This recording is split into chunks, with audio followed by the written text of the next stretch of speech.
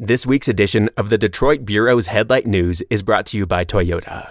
Take your adventures further with the RAV4 Hybrid's advanced engine that produces an ample 219 combined net horsepower and has an EPA estimated 40 combined mpg. A hybrid exclusive XSE grade pushes it further with its sport-tuned suspension and styling.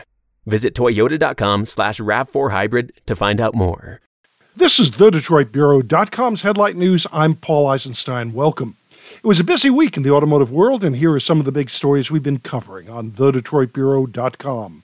Apple is again delaying the launch of its high-tech car, one it's been working on for nearly a decade. And insiders report that when it does come to market in 2026, it'll no longer feature completely autonomous driving.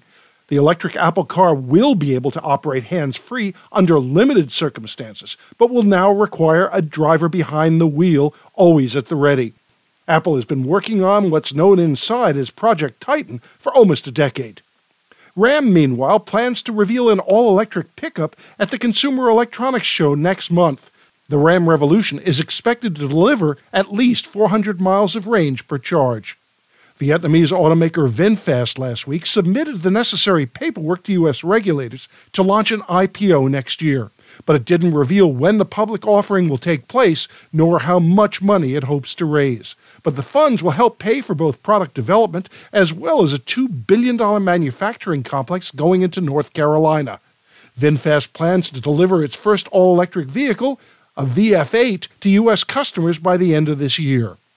Today's cars are computers on wheels, and smartphone-style over-the-air updates let them download software to fix problems and add new features. Now, owners of the Polestar 2 battery electric vehicle will have the ability to order an update adding another 68 horsepower and cutting 0 to 60 times by nearly a half second. But the upgrade will cost nearly $2,000. There have been plenty of short-term plant shutdowns due to parts shortages, but the Jeep plant in Belvidere, Illinois will close indefinitely come February. Parent Stellantis blames rising EV development costs, but demand for the Jeep Cherokee built at the plant has plunged. As many as 1,500 workers could be impacted. Federal regulators are investigating nearly 2 million Honda crossovers that could lose power due to drive shaft fractures. NHTSA also is looking at reports that the engines in 200,000 Jeep and Ram trucks could unexpectedly shut off.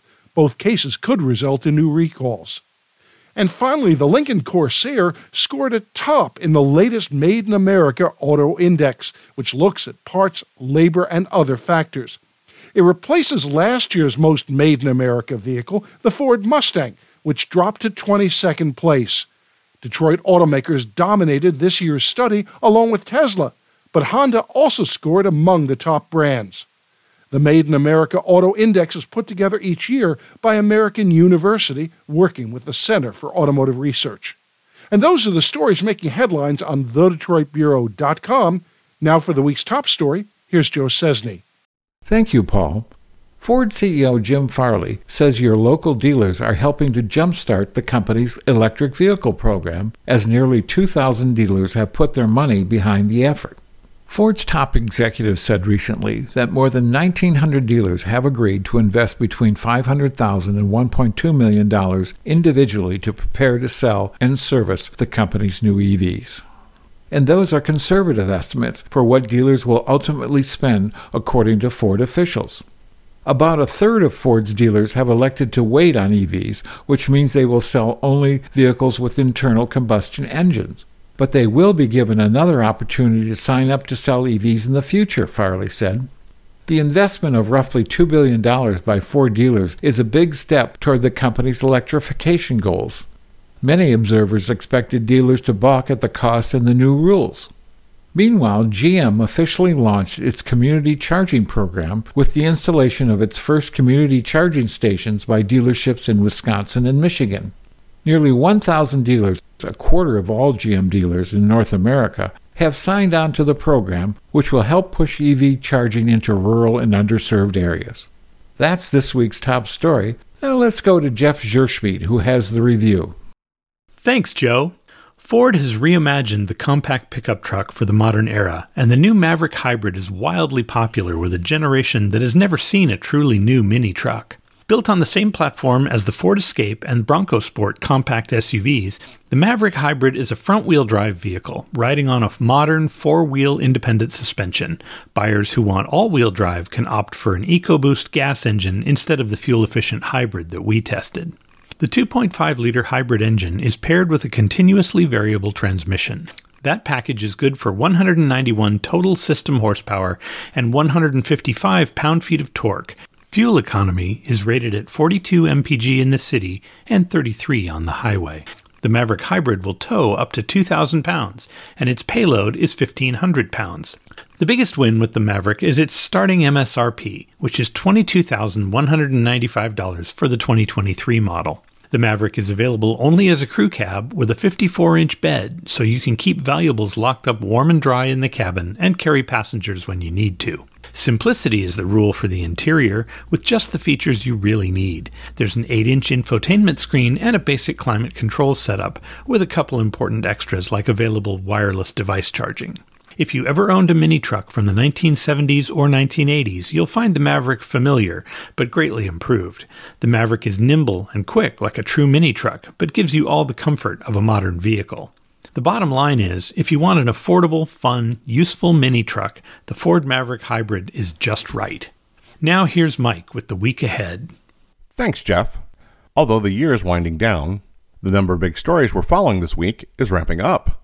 First, we'll continue to follow the news that Stellantis is indefinitely shutting down its plant in Belvidere, Illinois. The company revealed last Friday it filed a WARN notice, which is required any time a company plans to shut down a plant or engage in a mass layoff. The plant will close February 28th, officials said in the filing. The facility employs more than 1,300 people and builds the Jeep Cherokee, sales of which are down more than 60% this year. There have been rumblings the company may be looking to cut the low-selling model from its lineup. We'll have the latest on that move. We'll also follow up on the status of the ongoing UAW election. Current President Ray Curry is set to participate in a runoff election against reformist candidate Shawn Fain, as well as other races that came down to round 2 of voting. Finally, we'll offer up some product news. The Detroit Bureau headed to San Diego last week to put some miles on the all-new Toyota Prius. Revealed during the LA Auto Show last month, the new model gets an all-new design for 2023 that pushes it more toward the mainstream. Check out our driving impressions on Wednesday morning. Naturally, we'll also cover any breaking news during the week. Now let's go to Larry Prince for a trip through automotive history. Larry?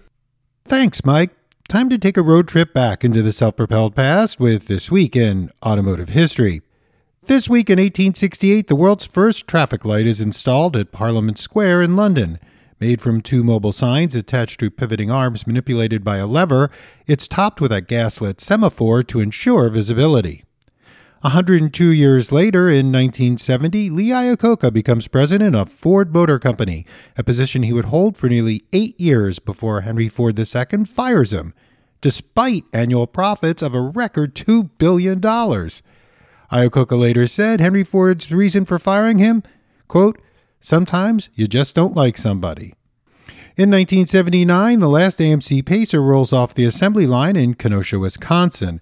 Marketed as the first wide small car, it was half as wide as it was long, and its surface area is nearly 40% glass, earning the nickname the Flying Fishbowl.